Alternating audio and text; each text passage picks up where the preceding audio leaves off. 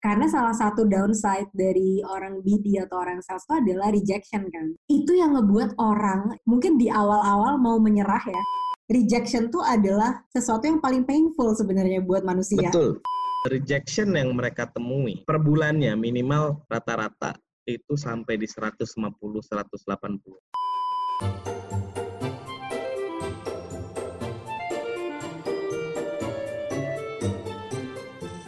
Oke, itu kan tadi cerita sukses lo kan, Bu? Sebagai sales, kayak wah lu sukses, terus gimana perjalanan lo dari HI itu bisa mencapai sukses kan? Nah, gue penasaran karena salah satu downside dari orang BD atau orang sales itu adalah rejection kan. Dan itu yang ngebuat orang itu mungkin di awal-awal mau menyerah ya. Atau banget.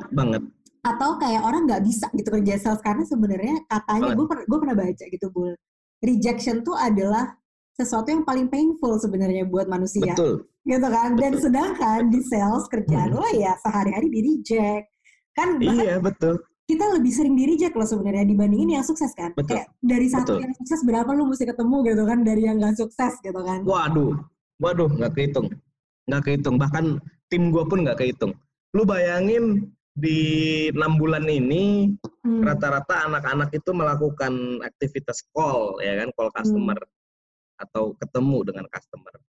Minimal per orang itu 800-an. Sebulan?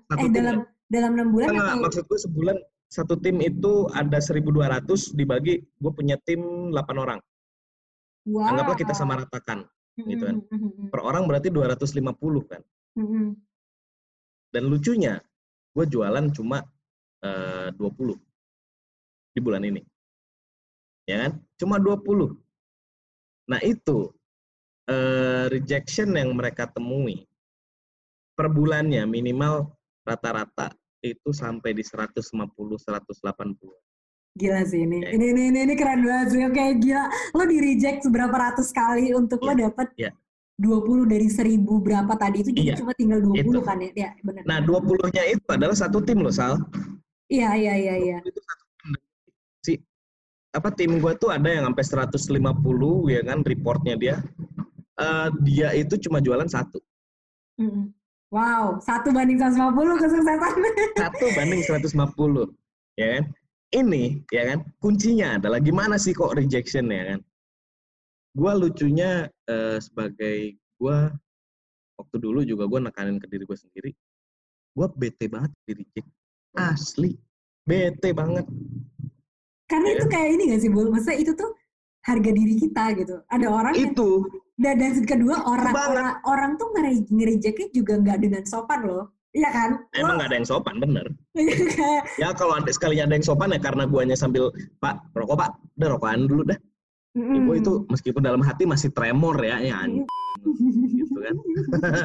Nah tapi gini Sal, tes mentalnya adalah kita setiap hari Sabtu itu selalu activity di pasar. Ngapain? Di pasar itu kayak tanda kutip sebetulnya sebar brosur. Pada waktu normal ya. Ini waktu normal ya, bukan waktu Covid ya. Nah, pasar itu kan kalau open market di Indonesia kan lu terbuka ya, lu bisa ngelihat.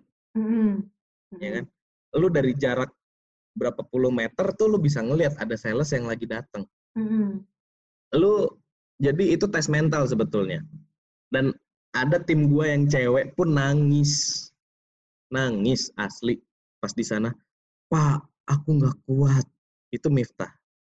Sekarang masih bertahan. Aku nggak kuat, Pak. Aku ditolakin terus. Terus habis gitu tatapannya orang-orang sana tuh kayak ya aku kayak hina banget sih. Oh, gitu. Kayak merendahkan banget. Iya, kayak hina banget sih gitu kan. Terus? Nah, gue bilangnya gini. Kamu tujuannya kerja ngapain? Nyari duit. Oke. Mereka tujuan kerjanya ngapain? Nyari duit. Sama dong. Sama-sama nyari duit. Iya, Pak. Oke. Yang kedua, lu makannya apa? Nasi. Iya. Mereka makan nasi juga kan? Iya, Pak. Nah, kalau mereka itu makannya kawat atau ngebaut ya kan, lu bolehlah takut. Lu bolehlah. gitu kan. Terus habis gitu, tapi kan Pak, aku kan sedih ditolakin terus. Oke, lu sedih ditolakin terus ya. Sekarang gini, orang-orang yang di pasar itu ada banyak penjual sayur. Lu emang tujuan lu ke sana buat ngelamar anaknya? Atau lu buat jadi pacarnya anaknya mereka? Enggak sih Pak. Ya terus lu ngapain sedih? Gitu kan. Rejection itu ya normal gitu loh. Itu yang kita temui gitu. Emang kamu pikir lebih sakit mana sih di reject ketika lu di depan? Lu nggak ngarep gitu loh. Lu masih belum ngarep. Lu masih kayak baru, hey, gue punya ini gitu. Atau nggak, kenalin gue Adit gitu. Gue nggak mau sama lu. Udah sana deh gitu. Ya udah. Mendingan kayak gitu daripada lu, oh iya diterima ya kan, terus lu udah ngabisin waktu, udah ngobrol, udah apa gitu-gitu kan.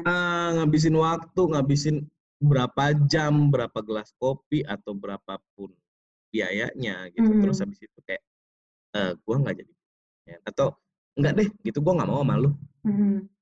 Itu di awal emang berat banget, tapi kuncinya sebetulnya biasa.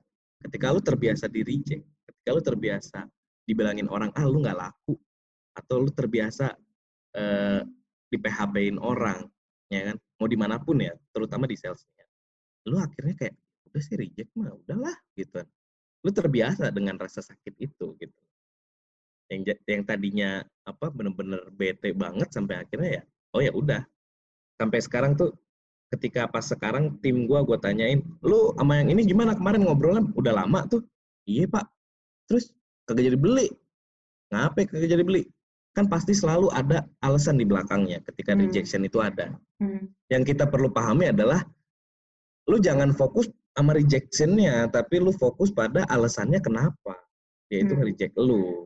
Intinya sebetulnya ketika orang itu nge-reject, ya kan, budget. That's it. Jadi saat orang itu nge-reject, apa yang lo tawarkan dengan apa yang dia punya mungkin belum fit ya, Bu? Belum fit, betul. Belum fit. Dan kalau misal udah kayak gitu, ya lu udah cari yang lain gitu. Udah cari yang lain gitu. Ya gue juga istilahnya posisi gue lagi kayak gini kan, tim gue pasti pengennya kayak, ya udah kalau jalan sama Pak Adit harusnya tetap closing dong. Gitu. Enggak juga.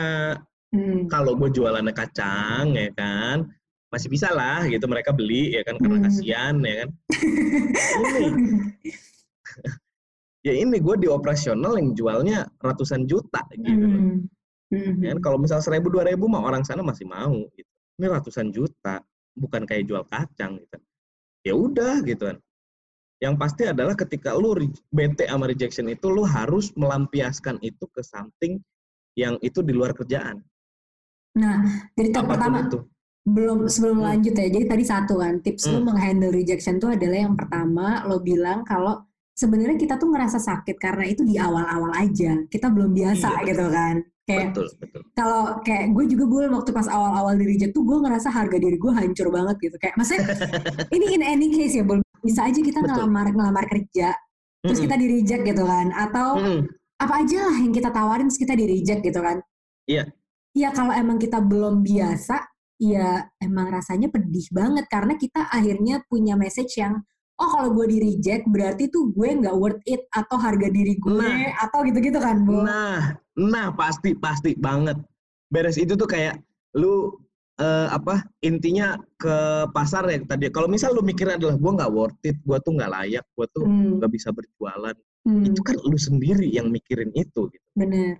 Sampai akhirnya lu yang tadinya aktif menjadi pragmatis gitu, kayak ya udah lu gue ke pasar yang penting brosur gue keluar udah gitu aja, masalah dia mau ngontak atau enggak ya udah gitu. Bukan itu poinnya. Di pasar, ketika di pasar tes mental bukan itu poinnya. Poinnya adalah lu terbiasa dengan rejection itu sampai lu berteman dengan rejection itu gitu. Dan lu mulai menganggap bahwa ya udah sih reject gitu ya waste.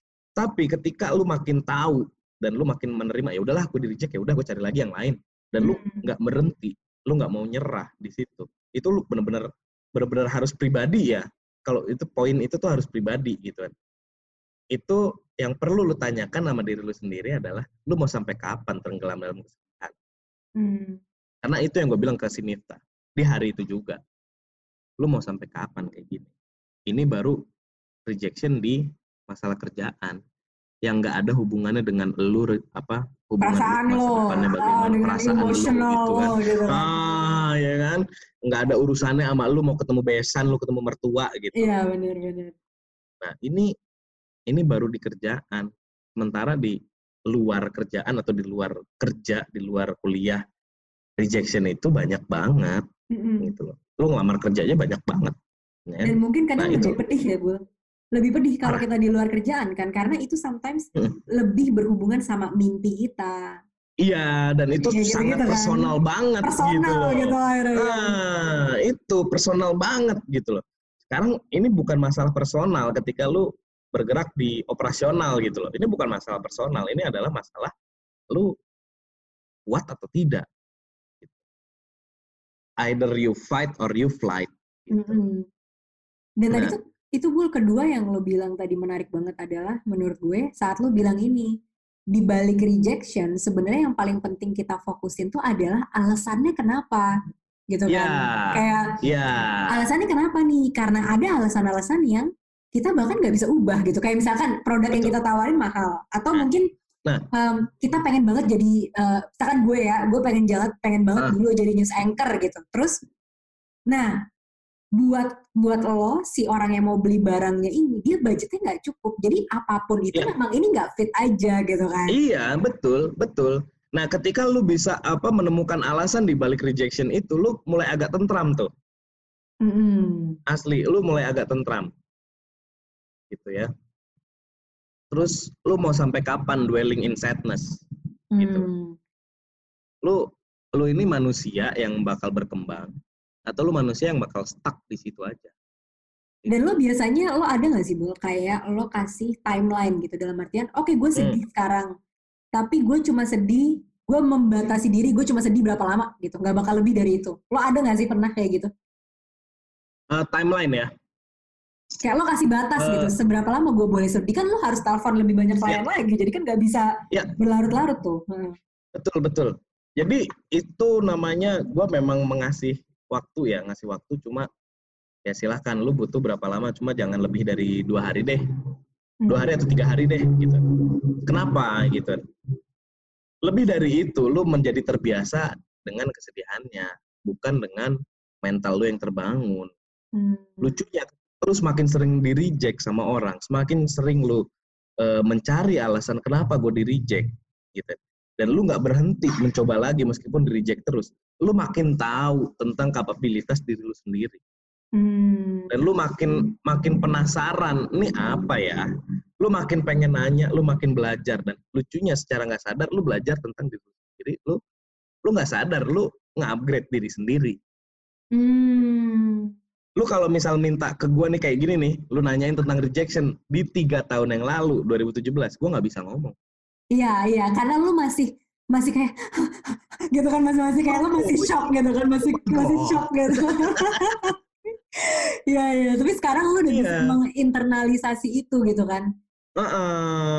Gitu. Jadi ya udah gitu loh. Dan lucunya ya bahkan sampai di pusat pun taunya gue adalah anak MT yang belusuk. Gitu. Belusuk maksud apa? Belusuknya itu kayak gue bisa kenal sama gue mau banget ke pasar, becek-becekan dan lain-lain itu, terus sampai ketemu asosiasinya, sampai ketemu centengnya siapa, pentolannya siapa, mediator siapa gitu kan. Sampai ke pusat itu kayak orang-orang ATPM-nya gue bisa kenal gitu. Jadi kenalnya seluruh kayak holistik gitu loh. Kadang kan kita juga butuh gitu, ketika jualan udah deal, nggak ada stok. Ya kan? Stok ada di produksi terbatas. Kalau lu nggak kenal sama orang logistik ya nggak mungkin mereka ngasih. Jadi lo harus kenal siapa lagi yang bisa lo connect untuk nyelesain masalah lo itu ya. Betul. Untuk mencapai goal lo. Betul, untuk mencapai goal itu kayak gue harus kenal sama banyak orang biar kita tuh sebetulnya di sini mutual gitu loh. Mutual understanding, mutual consent, and mutual benefit gitu. Nah ini kayak misal sama leasing deh gitu. Dulu gue cuma taunya CMO-nya doang. Cuma gue nggak mau berhenti dari situ gitu kan. berhenti di situ doang, tapi gue kenal juga sama supervisornya, gue kenal juga sama kepala cabangnya gitu. Dan kadang juga sama customer tuh kita nggak cuma sekedar lu nih salsa nih, lu beli truk ke gue gitu. Dan kita berhenti di situ, udah deal berhenti, enggak gitu. Gue pengen tahu juga lu bisnisnya apa sih, lu pakai ini bisnisnya udah sampai mana, lu pemakaiannya bagaimana gitu. Tapi lebih mostly adalah ke bisnis, dan gue membangun rapport, building rapport. Rapport itu kan kayak building over time, semakin dekat lu sama customer, lu semakin bisa gitu. Hubungan lah ya. Hubungan lah ya. Misalnya lu membangun hubungan, selain lo menjual, lo membangun hubungan sama customer lo. Terus intinya itu. Jadi kalau yang gue bangun di tim gue adalah, lu sebagai anak baru, lu jualan bakal susah. Kenapa? Banyak lawan lu udah sales senior. Gimana Pak, gue bisa jualan? Lu harus membangun relasi. Lu membangun kedekatan, membangun keakraban. Gitu. Ketika lu udah mulai terbiasa membangun keakraban, ya kan? Kayak gue misal sama lu nih, kita ketemu di pasar, kita nggak sama-sama kenal, ya kan? Ya, dan lu di situ jualan, misal jualan kembang kol, ya kan? Jualan sayur lah gitu, anggaplah, ya kan? Ya gue datang ke sana kayak, oh Bu, gitu kan, Bu, kolnya bagus nih, dari mana, gitu kan? Oh dari Lampung nih, gitu. Oh, lu tahu karena gue nenteng brosur, lu tahu dong gue sales ya nggak? Tapi gue nanyain, ini berapa ton dari mana, terus ngirimnya dari mana, gitu kan? Tapi habis dari situ gue tanyain aja, Bu, udah berapa lama di sini? Jadi lu punya empati, lu harus punya empati sama customer lu gitu. Lu udah berapa lama Bu di sini Bu? Udah 15 tahun. Wih, lama banget. Gitu kan, misal kan. Lama banget Bu. Iya Mas, gitu. Wah, berarti lancar dong ya di sini. Ya, kadang lancar, kadang enggak Mas, gitu. Nah, terus habis dari situ kayak, Bu, di 15 tahun itu Ibu, nah, udah berapa? Udah segini Mas. Nah, udah. Dari situ udah pada kuliah Bu atau udah nikah gitu. Udah Mas. Ah, itu kan pasti bangga gitu. Ngomongin anak, ngomongin. Kadang kalau misal nggak di sini, biasa ngapain Bu gitu. Kalau lagi nggak jualan, lagi libur gitu kan. Ya kadang saya misal ngangon kebo gitu kan. Atau apa kek gitu kan. Nah, jadi di situ nggak ngebahas masalah produk gitu kan. Terus mulai di akhir-akhir mulai ke middle itu baru starting loh. Starting buat lu membangun keakraban. Di tengahnya baru mulai masalah produk gitu. Produknya kayak, Bu ini kolnya berapa, dijual berapa sih sekilo gitu kan. Misal sekilo 5.000 gitu kan. Oh gitu. Ngirim kan tadi kata Ibu dari Lampung ya. Dari Lampung 30 ton gitu misal. Itu ngirimnya pakai apaan Bu? Oh, saya biasa pakai truk gitu. Oh gitu. Ibu di sini nadah atau ngirim sendiri? Anggaplah dia ngirim sendiri ya, anggaplah ya. Saya ngirim sendiri Mas. Ada truknya. Buset beneran Bu? Gitu kan. Iya Mas. Wih, keren banget Bu. Ibu ngangkut sendiri gitu kan. Nggak berat Bu. Terus? Ya kan? Ya enggak lah gitu. Jadi ada selipin jok-jok juga gitu kan. Nah di situ terus dari situ kan enggak kok Mas gitu kan, saya pakai truk gitu kan. Oh pakai truk, truknya apaan Bu gitu kan. Ya kompetitor lah gitu kan. Terus ini Mas gitu 10 ban. Oh buset 10 ban Bu. Itu berarti ntar naik kapal Bu ya? Iya Mas. Itu biasa udah lunas Bu truknya. Udah lunas buset. Udah ini mah truknya udah lunas 30 ton ya kan. Terus ibu-ibu udah 15 tahun udah pasti mobilnya banyak. Atau mungkin cuma 1-2 tapi jalan terus gitu. Pernah ngalamin nggak sih Bu? Nah baru udah habis dari situ lu creating needs. Bukan demand tapi creating needs gitu. Pernah nggak sih Bu? Ibu ngalamin yang namanya, Ibu kan nganter 30 ton. Ibu panennya lebih nih, 60 ton. Mobil Ibu nggak ada. Terus kalau misal kayak gitu kondisinya gimana tuh Bu? Ya saya sih ngandelin yang di sana dijual gitu. Di sana jual juga saya Mas. Cuma ada yang saya bawa ke sini. Nah, terus emang pasti habis Bu? Enggak. Nah tapi kalau yang di sini pasti habis. Pasti habis. Nah terus kalau misal mobil Ibu masih di sini belum berangkat gimana tuh? Terus yang sisa 30 ton sisanya yang panen nggak mau bazir Bu. Nggak sekalian aja diangkut gitu ke sini biar sehari habis gitu. Ya pengennya sih begitu Mas gitu. Ya Bu, kalau kayak gitu mah jangan pengennya, langsung Bu kita mimpikan. Seandainya Ibu punya mobilnya 2, ya kan? Ibu punya mobil 1 nih, cuma angkut 30 ton, sisanya mau bazir. Coba kalau misal Ibu mobilnya 2, kan bisa Bu, dua-duanya. Jadi untung Ibu, ya nggak? Bisa haji 3 kali Bu. Nah, terus habis dari situ, kayaknya iya juga sih Mas, harusnya sih saya emang nambah ya Mas ya. Iya Bu, sayang. Coba Ibu bayangin, 20 ton sisanya, yang beli di sana cuma 5 ton. Terus 15 tonnya jadi pupuk. Sayang Bu, gitu. Kenapa nggak itu biar jadi uang juga? Oh iya Mas ya. Iya Bu. Nah Ibu, misal satu hari transaksinya berapa banyak sih? Biasanya satu hari 10 juta atau 15 juta. Wah, mantep Bu. Buset, kayak sultan gue bilang gitu. Terus. Ya. Terus habis gitu, ya alhamdulillah gitu. Nah kalau misal segitu mah aman lah Bu. Ambil aja Bu. Tambah aja yang lebih kecil, jangan sama.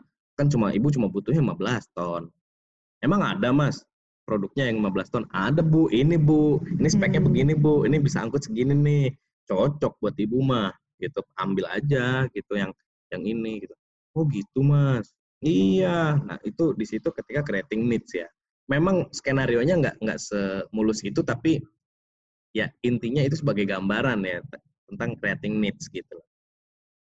Jadi ya, jadi lu udah deket, lu udah akrab, ya kan? Lu bikin needs. Lu mulai ke cari tahu bisnis, know your customer-nya dulu, gitu kan?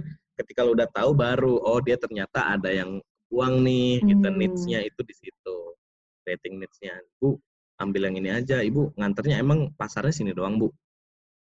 Enggak sih Mas, Ibu nggak pengen Bu, ada pasar yang lain, pasar kan di Bekasi ada lebih dari 1 Bu. Iya sih, bener juga ya. Iya, Ibu kalau misal kayak gitu mending gini Bu, Ibu ngambil yang kapasitas 5 ton nih, ambil 3, Ibu anternya ke sini, ke sini, ke sini, gitu. Lu yang tadinya sales cuma taunya produk doang, lu tiba-tiba tahu tentang bisnis. Gitu loh. Itu berasal dari empati. Karena lo berempati dengan perjuangannya dia udah 15 tahun, terus hebatnya dia udah bisa maksudnya ngedapetin 30 ton sehari gitu kan, Bul, kayak hebatnya itu loh, terus lo jadi ngerasa empati juga, gimana gue bisa nolongin nih orang biar bisa lebih bagus lagi gitu, padahal lo pengen menjual gitu kan. Iya. Jadi ketika di situ mindset lo udah bukan mindset transaksi, tapi mindset lo adalah helping people with their needs lah gitu, atau sebetulnya ya creating their needs gitu. Gila, karena customer itu seringkali nggak tahu kebutuhan mereka apa. Sebenarnya semua orang sih, Bul, karena kan kita lagi sangat fokus buat dia saat itu, dia lagi fokus banget sama si 30 ton itu, dia nggak berpikir sama, kita juga gitu kan, Bul, makanya kita butuh orang lain, kita butuh intimacy, karena kita butuh orang untuk ngingetin blind spot itu loh, yang kita lagi nggak lihat, lu tuh sebenarnya bisa lagi lo lebih bagus dari ini caranya. Gitu. Nah, ntar baru beres dari situ, Bu, ini misal sebulan Ibu pemasukan berapa Bu, gitu, kasarannya aja gitu, rata-rata. Ya rata-rata saya sih per bulan 300 kan kalau tadi 15 juta satu hari ya kan, dikali 20 hari itu ya ternyata. Dia nggak kerja tiap hari loh. Nggak kerja tiap hari. 300 juta nih sebulan. Bu, kalau misal 300 juta sebulan kan Ibu punya anak, pasti kan kuliah, beli susu, suami juga kan pasti beli beras buat di rumah kan Bu ya. Gimana kalau kita kredit aja setahun dah gitu, nggak usah lama-lama. Nah di situ tuh poinnya di situ adalah ego lu tuh kadang untuk kontrak yang lebih panjang atau tenor yang lebih panjang kan pasti balikannya buat lu gede, ya nggak? Tapi di sini tujuan lu adalah jualan, bukan untuk keuntungan pribadi gitu loh. Jadi ego lu tuh di press aja dulu gitu loh, jangan muncul, nanti ada waktunya. Nah di situ udah setahun aja Bu, gitu biar cepet. Bener ya Mas ya, setahun ya?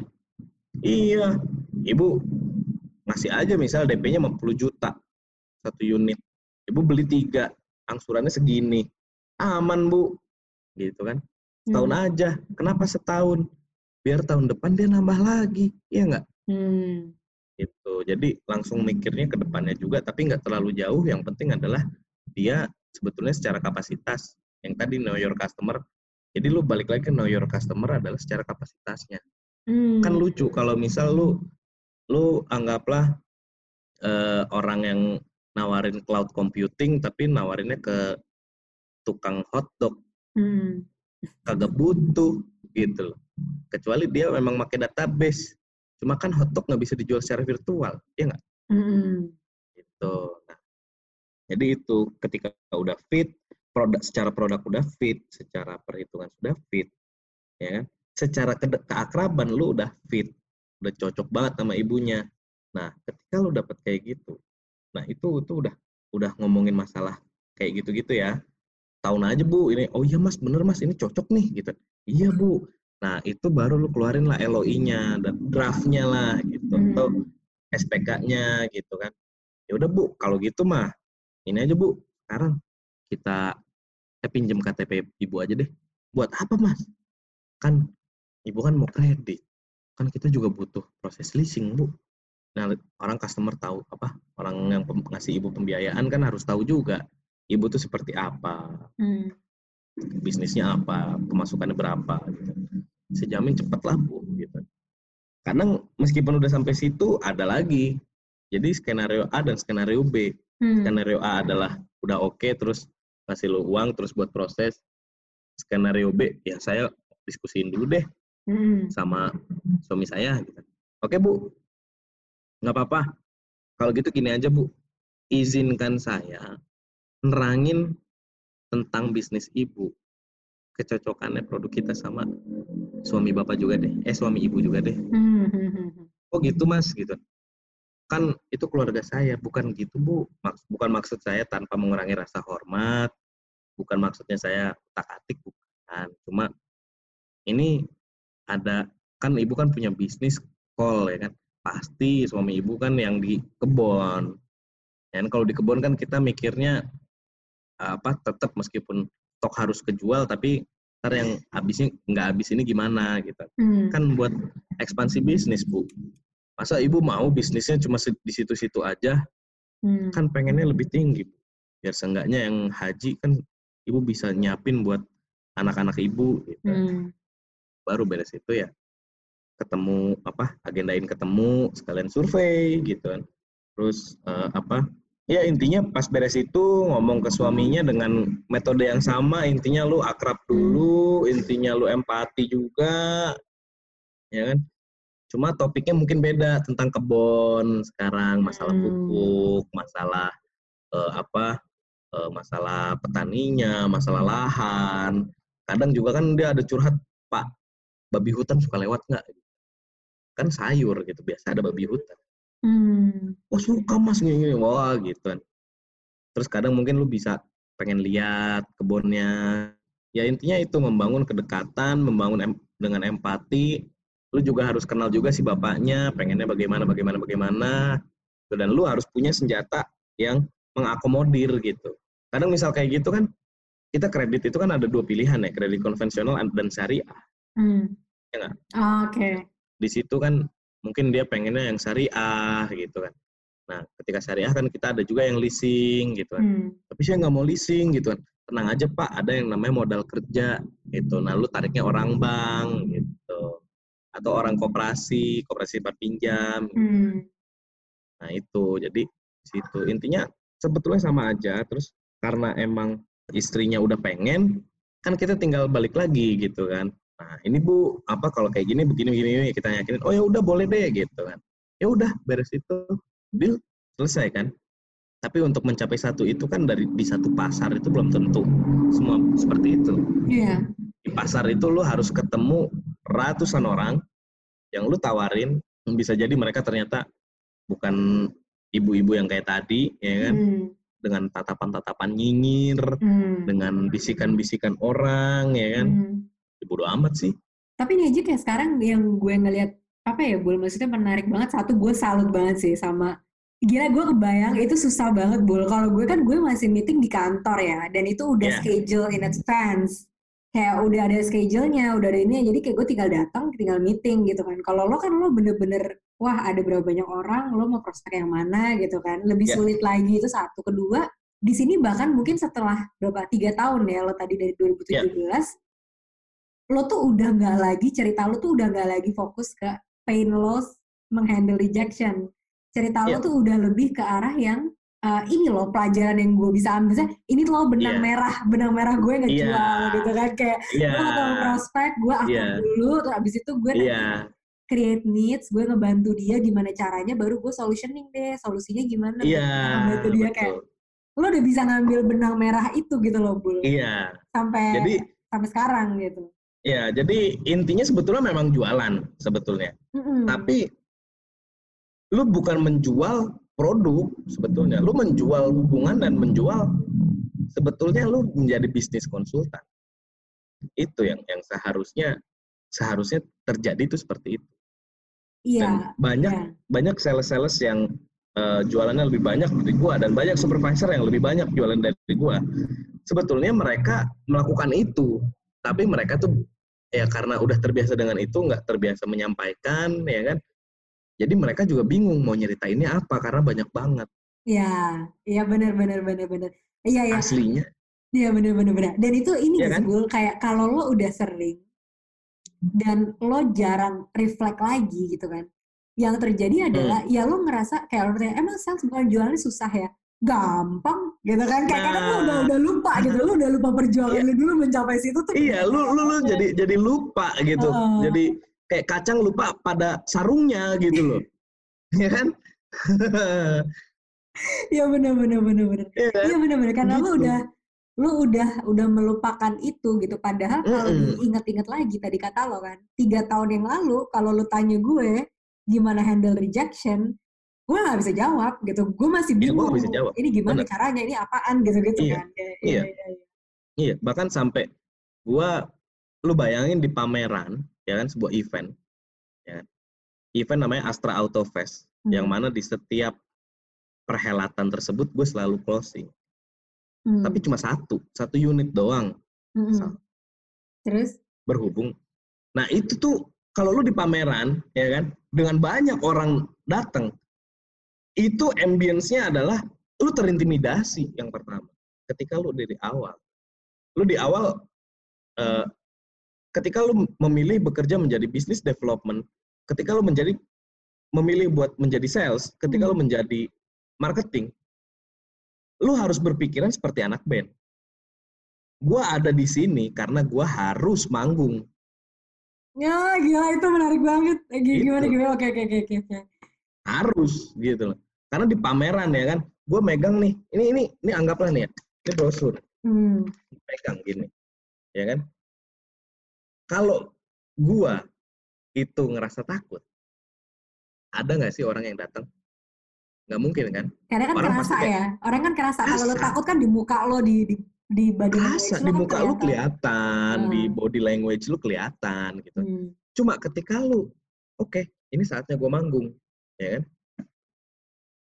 Ya, lu samperin, Pak, halo Pak, gitu. Lihat truknya Pak, mari Pak, gitu kan. Jadi nggak yang silakan Pak, I love-nya, bukan seperti itu. Karena itu udah pragmatis kalau udah kayak gitu. Silakan Pak, MUX-nya, silakan Pak, teraganya. No, bukan seperti itu. Tapi cara lu adalah ketika lu pameran, selalu ada orang pengen lihat kan. Ya enggak? Lu samperin. Silakan Pak, gimana? Ini speknya baru, lu bla bla bla bla bla bla bla bla. Gitu. Atau lu yang proaktif, lu yang jalan gitu kan. Samperin aja orangnya. Pak, datang ke sini mau nyari apa Pak? Gitu. Lu bakal nemu kayak gue nih, gue prospecting ternyata ini orang adalah YouTuber, reviewer ya kan, lah ngapain gue prospecting, emang bakal beli? Iya kan? benar. Tapi ya lu jangan mikir di situnya, lu mikirnya adalah ini adalah praktis gue nih, ini cara gue latihan buat bicara dengan orang. Gitu, cara lu mungkin berpidato atau lu ya intinya itu, lalu lu tuh ibaratnya kayak lu anak band, ya kan? Lu kayak Java Jazz kan banyak panggungnya ya kan? Tapi kan ada panggung yang dia itu nggak ada orang yang datang, ya nggak? Nah, ketika lu panggung lu nggak ada orang yang datang, ya udah sih, gitu.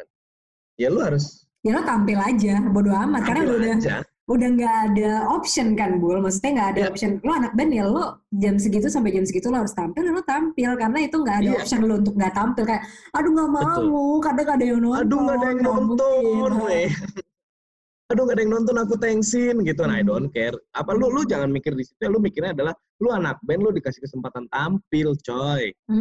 Itu mikirnya di situ. Jadi ketika lu kan pasti ada expo IT kan, expo startup, ya nggak? Nah, kalau lu cuma wait and see, prospek nggak bakal tertarik. Tapi ketika lu berada di radius, misal radius, lu pilih aja radius lu mana, gitu kan? Radius lu misal 20 meter dari booth lu, ya kan? Lu tanya-tanyain aja orang yang datang gitu kan. Ketika orang ada yang nengok-nengok gitu, nah itu lu tanyain itu, Pak nyari apaan Pak gitu, siapa tahu saya bisa bantu gitu. Kadang mungkin dia nyarinya bukan Revo You tapi nyarinya mungkin ruang guru gitu, atau kita bisa gitu. Nggak apa-apa, kita sebagai orang yang baik aja gitu loh. Ini yang itu di situ Pak. Gitu. Di situ. Di sana Pak gitu. Atau kadang Bapak mau saya anterin gitu kan, karena dia nggak tahu gitu. Nggak apa-apa, kita bantuin orang aja gitu, karena memang akan ada rezekinya ketika lu membantu orang. Prinsipnya adalah, ya ini yang gue alamin ya kan, ketika lu bantu orang, tiba-tiba bakal ada yang bantuin lu. Bisa jadi orang yang lu anterin ternyata dia sebetulnya angel investor. Iya nggak? Nah, terus intinya adalah ketika lu udah kayak gitu tuh di pameran, lu bakal bisa baca gitu kan, orang mana yang cuma pengen ngobrol, orang mana yang beneran pengen beli, mana yang cuma pengen nanya-nanya doang gitu. Lu udah tahu gitu. Dan itu terjadi karena intinya sering, Bul. Karena lo sering datang pameran, jadi lu bisa belajar itu. Itu bukan talent yang lo dari lahir tiba-tiba lo bisa baca. Enggak, gitu kan. enggak. Gue di pameran pertama gue dibilangin gini sama kepala cabang BSD waktu itu, Pak Parlin, lu anak MT tapi isinya lu cuma ngobrol doang sama customer, mana closingnya? Nggak tajem lu. Iya Pak, itu hari pertama gue. Iya Pak, harusnya gimana Pak? Ya lu capture lah orang yang nanya-nanya, orang ini. Oh iya Pak. Dan lu kalau misal udah ngobrol kepanjangan ya cut aja gitu, lu ke yang lain gitu. Kalau di pameran kan nggak bisa lu lama-lama, karena orang itu juga pasti pengen keliling gitu. Jadi know your timing gitu. Lu bakal tahu ketika lu semakin sering ngobrol sama orang. Semakin sering lu ngobrol sama orang, lu bakal tahu gitu. Jadi lu memang harus ada periode di mana lu isinya cuma ngobrol doang, nemenin orang ngobrol. Ya. Tadi tuh lu ada nyebut ini, Bul. Lu bilang gini kan, kayak karena kan gini, Bul. Kita mencoba sesuatu terus dapat rejection terus itu kan capek ya, Bul. Itu melelahkan banget kan. Capek banget. Itu capek banget karena kadang lu juga merasa kok harus gue yang mengerti orang lain terus, kapan gue dimengerti anjrot gitu kan. Kayak maksudnya kan itu kan tadi kan kayak lo bilang kan, kerjaan kita adalah memahami orang, melihat oh dia karakteristiknya apa, oh gue bisa approach-nya gini. Terus siapa yang memahami gue gitu, gue terus yang kayak gitu kan, ada rasa kayak gitu gak sih? Lu ngerasain kayak gitu gak sih? Nah, sempet gue ngerasain gitu kan, ini orang kagak mau ngertiin gue banget sih gitu. Tapi ketika lu ya tadi ya don't dwell on it gitu loh, lu jangan bertahan di situ gitu. Karena hidup itu nggak seperti lirik lagu Wali gitu. Yang mana tuh, Bul? Ya pokoknya yang bagus-bagus lah ya. Dia cuma makan nggak inget yang mana. Oke, terus.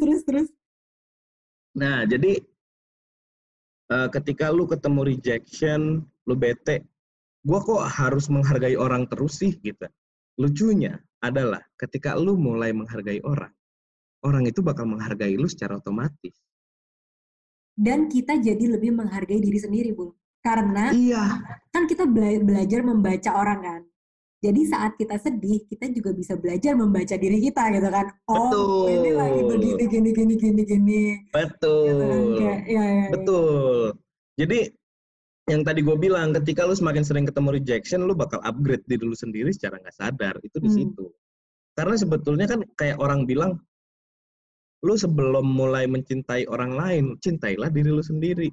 Sementara orang yang puitis mungkin taunya, oh iya gue harus cintai diri gue sendiri. Tapi gimana sih aslinya? Emang lu ngerti cara mencintai diri lu sendiri?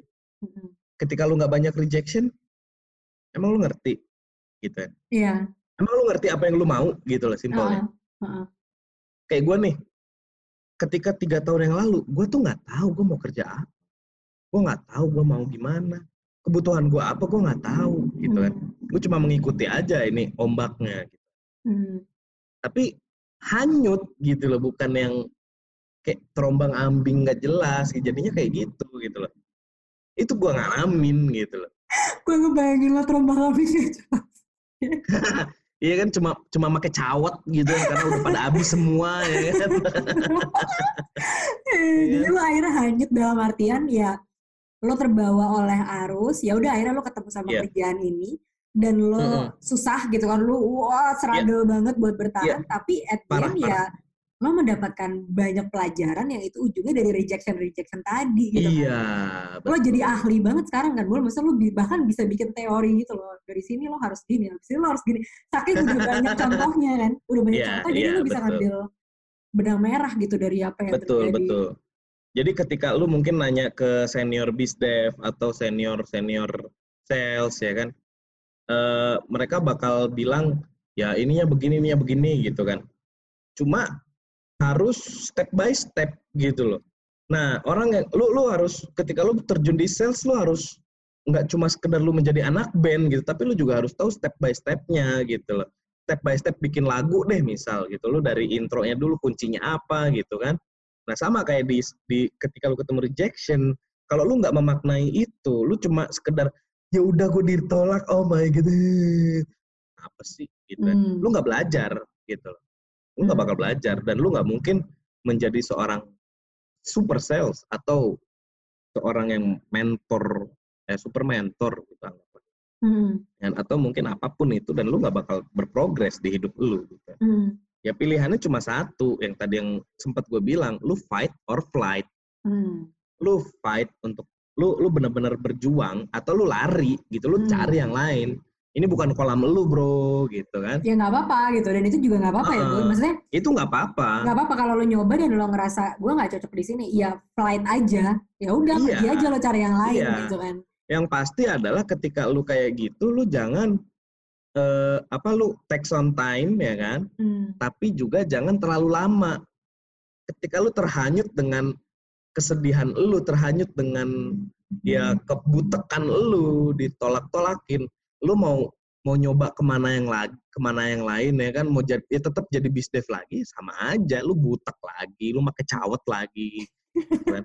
Nah lu kagak belajar buat kayak, lu kan pasti ada yang hanyut gitu kan, misal mungkin bangkai hiu gitu kan, nah lu bisa jadi berselancar pakai tulang-tulang hiu ya kan, keren gitu loh. Bener. Gitu, justru di situ. Jadi lu ketika semakin ketemu rejection, lu semakin tahu apa yang lu mau, semakin tahu kapan cukup. Dan orang itu selalu ngomong ya kan, hidup itu harus cukup, tapi mereka nggak ngerti apa itu makna cukup, ya kan? Cukup itu ya ketika lu ngerasa, okay, that's it, gue harus yang lain, gitu. Gue nggak bisa nih, ya sama kayak waktu di awal gue nikah, kenapa kok gue bisa tahu parameter rezeki gue mentok nih, gue nggak bisa lagi yang lebih, gitu. Nah itu, ketika lu bisa menakar diri lu sendiri, jadi keinginan lu lebih spesifik. Bener. Jadi kayak mungkin kesimpulan dari si handling rejection tadi tuh, tadi ya boleh, berarti satu, ya emang itu akan sedih di awal dan semua orang melalui itu gitu kan. Tapi batasin aja waktunya, kayak tadi lo bilang kan. Kan lo 2-3 hari lo mau sedih, ya sedih aja 2-3 hari. Tapi abis itu ya lo harus fight. Kalau lo nggak fight ya lo fight, pergi gitu kan. Tapi kalau nggak fight, hadapin gitu. Terus, dan tadi lo bilang juga tuh yang menarik banget buat gue adalah, ya karena kalau itu terasa sakit, semakin itu sakit berarti semakin lo tuh sebenarnya belum terbiasa. Nanti lama-lama kalau lo udah semakin terbiasa, lo biasa aja rasanya gitu kan. Iya, biasa aja gitu. Dan ketika semakin sakit yang lo rasain tuh, si ininya gitu, itu bakal jadi pelajaran banget. Pelajaran mahal. Iya, benar. Pelajaran mahal karena semakin lo dapet banyak contoh, banyak rejection, lo jadi tahu strateginya apa tuh. Satu, antara mengerti apa alasan orang itu. Oh, kalau memang nggak fit, ya memang kita nggak fit gitu. Tapi kalau misalkan ada alasan yang masih bisa kita adjust nih, kayak lo tadi kan. Oh, mungkin pembayarannya bisa pakai koperasi atau apa kalau dia nggak nyaman gitu kan. Terus ya lo jadi bisa nge-adjust itu. Atau yang keempat, lo juga jadi dapet ini pembelajaran cara menghadapi orang tuh gimana sih, dari mulai prospek ya kan, sampai akrab dulu, sampai lo tahu needs-nya dia, atau lo mencoba membantu sebenarnya, mencoba mengerti dia needs-nya apa sih, oh kayak gini, oke lah gue address dengan cara kayak gini. Dan itu kan memang kita beda orang, pasti beda cara approach-nya kan beda ya nggak, tapi intinya ada benang merahnya, empati, bener itu ya bener gila sih, itu menarik banget. Oh, tadi sama satu lagi, kalau lo biasa berusaha mengerti orang, lo tuh juga bakal biasa untuk mengerti diri sendiri. Karena lo tahu kan, kayak orang tuh kayak gini karena kayak gini. Oh, berarti kalau gue merasa kayak gini, gue karena itu melatih juga ya sebenarnya. Iya, melatih lo menerima diri sendiri. Gitu sebetulnya. Lo daripada lo capek harus orang lain yang menerima lo, ya kan? Kan itu karena kita nggak menerima diri sendiri. Kita ngerasa kita kurang terus gitu, orang lain lebih terus gitu. Mau sampai kapan kayak gitu? Bisa ada orang yang bisa sampai udah lewat pun masih begitu gitu. Cuma ya ketika lu udah menerima diri sendiri, ya lu jadi tahu gitu. Intinya itu jadi yang rejection tadi, lu bukannya sedih dan lu mengutuk mereka, tapi lu justru berterima kasih dengan mereka udah nolak. Karena dari situ lu jadi belajar lebih banyak gitu ya akhirnya dari situ. Iya, betul. Gila sih, Bul, menarik banget. Gila sih, Bul. Kayak ini tuh ini tuh pembahasan yang menarik banget, Bul, karena tadi itu kan, Bul, kayak mungkin lo ngerasa ini udah terjadi di hari-hari lo, tapi ternyata kalau lo share, lo bikin kayak tadi kan, itu tuh bisa bermanfaat banget buat banyak orang, Bul, karena hidup kita jadi dewasa tuh penuh rejection semua aja. Banget. Lu suksesnya berapa sih gitu kan, yang bisa dihitung pakai tangan kali gitu yang suksesnya. Banget. Sisanya rejection semua. Iya. Nyokap gue aja masih pengennya gue jadi PNS. Ya kan? Itu kan sebetulnya rejection secara lembut. Iya. Tapi ketika lu bisa menerima diri lu sendiri, ya orang mau ngomong apa, nyuruh lu apa, lu udah punya timeline. You make your own timeline, you make your own progress, you make your own intinya. Iya. Nah, udah ketika kayak gitu sebetulnya ya orang bilang individu merdeka ya seperti itu sebetulnya. Ketika lu menentukan diri lu sendiri. Gitu. Iya, arah hidup lu sendiri sesuai apa yang lo mau. Iya. Gila sih, menarik banget. Iya. Itu jadi ya itulah, jadi ketika di sales itu semakin sering lu kena reject, ya semakin dewasa lah lu. Karena real life bukan di ketika lu kuliah, bukan di ketika lu SMA atau bangku sekolah gitu ya. Real life ya ketika lu masuk di dunia kerja, ataupun lu masih baru mau nyari kerja gitu. Baru ditolakin aja lu udah nangis, gimana kalau nanti gitu. Ini tuh kayak kalau orang denger tuh seolah-olah kasar kan, Bul. Kayak ya lo baru ditolakin aja nangis, gimana nanti. Tapi mungkin itu cara lu ngomong ke diri lo kali ya, waktu pas lo ditolak ya. Iya, bener, persis banget. Karena itu yang gua ini ya nyambung di semua aspek ya, termasuk yang aspek asmara mungkin ya. Ya gue kalau misal deketin banyak orang, modal gue berapa kuat sih gitu kan. Ngapain gitu kan. Ya intinya ya udah sih, gue kalau misal masih jomblo, masih single, ya udah gue masih happy single gitu kan. Tapi nggak juga serta merta gue juga butuh orang gitu kan. Gue juga butuh pendamping. Cuman ketika di situ lu jadi punya goals gitu. Lu udah punya goals lu adalah gue pengen punya pendamping. Sama kayak tadi gue pengen jualan. Rejection tadi ya oke, gue belum nyampe nih, belum sampai goals gue gitu. Jadi lu inget lagi itu goals lu apa gitu. Dan lu yang penting adalah prosesnya aja, udah yang penting prosesnya gitu. Proses lu dari sendiri atau apa gitu. Tiba-tiba lu dapat best supervisor, tiba-tiba lu dapat penghargaan, tiba-tiba lu dapat premier bonus club gitu, atau bonus gitu, bonus gede banget gitu. Atau bonus gede banget gitu kan. Ya udah gitu. Jadi lu nggak terlalu seneng, lu nggak terlalu sedih, tapi juga ya alhamdulillah gitu ya. Udah bersyukur gitu. Gila, Bu, ini kemarin episode gue kemarin nih. tentang ini, Oh, ya? apresiasi langkah-langkah kecil sehari-hari. Emang itu kayak tiap hari ya kita happy karena progres kecil setiap hari. Goal besarnya mah lu inget, tapi intinya lu lupain aja, dalam artian kayak itu akan terjadi kok kalau prosesnya bener gitu. Itu akan terjadi gitu kalau prosesnya tuh tetap berkembang terus kita gitu. Betul.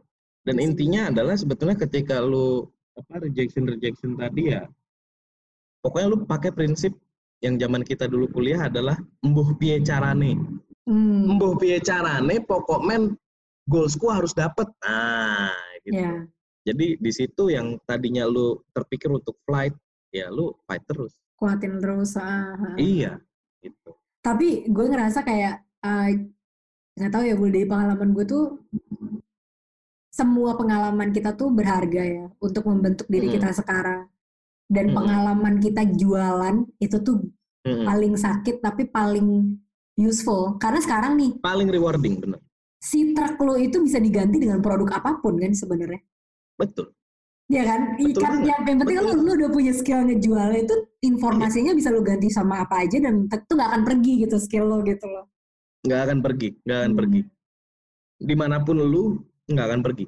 Karena yang penting adalah bukan dari lu daftar karena background lu sales otomotif, daftar kemana gitu, bukan gitu, tapi adalah lu sales lu apa? Ya, skills gitu. Lu tuh sales gitu. Bahkan tadi kan pas ngobrol sama siapa namanya, spiritual coach-nya calon istri lo juga kan, itu kan sales skill lo yang keluar kan. Sales skill gua yang keluar. Meyakinkan orang ini.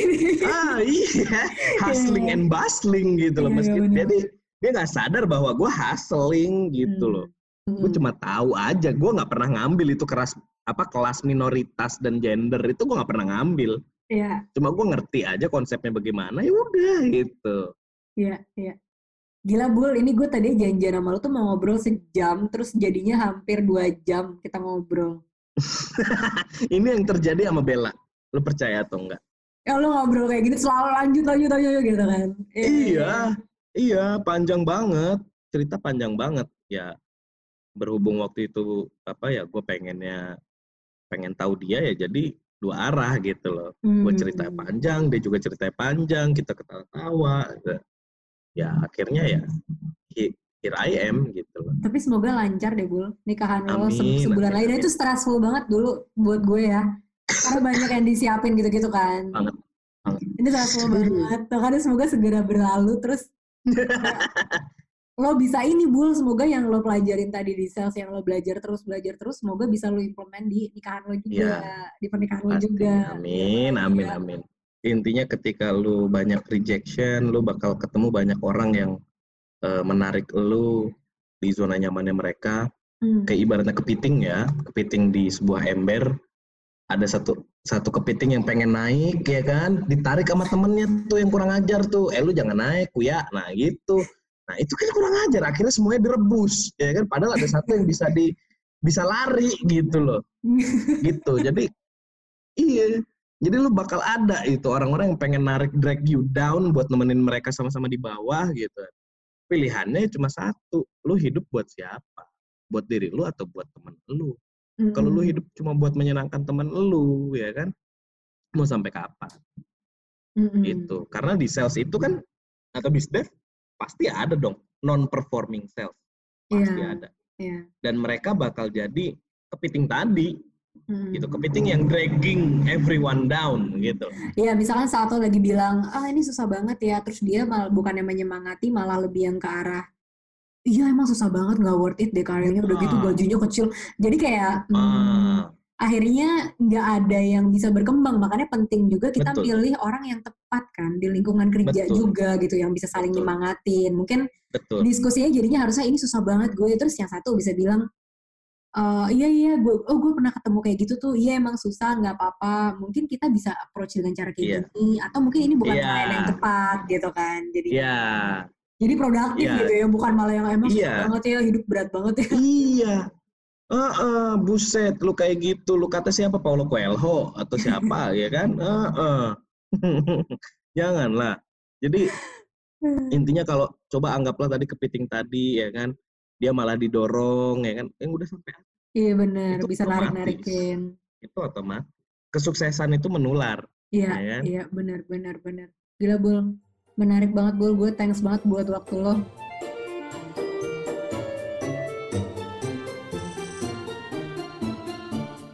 Teman-teman, makasih ya udah dengerin episode ini. Jangan lupa follow di Instagram kita @jadidewasa101 untuk jadi yang pertama setiap kita rilis episode baru. Sampai jumpa lagi di episode selanjutnya.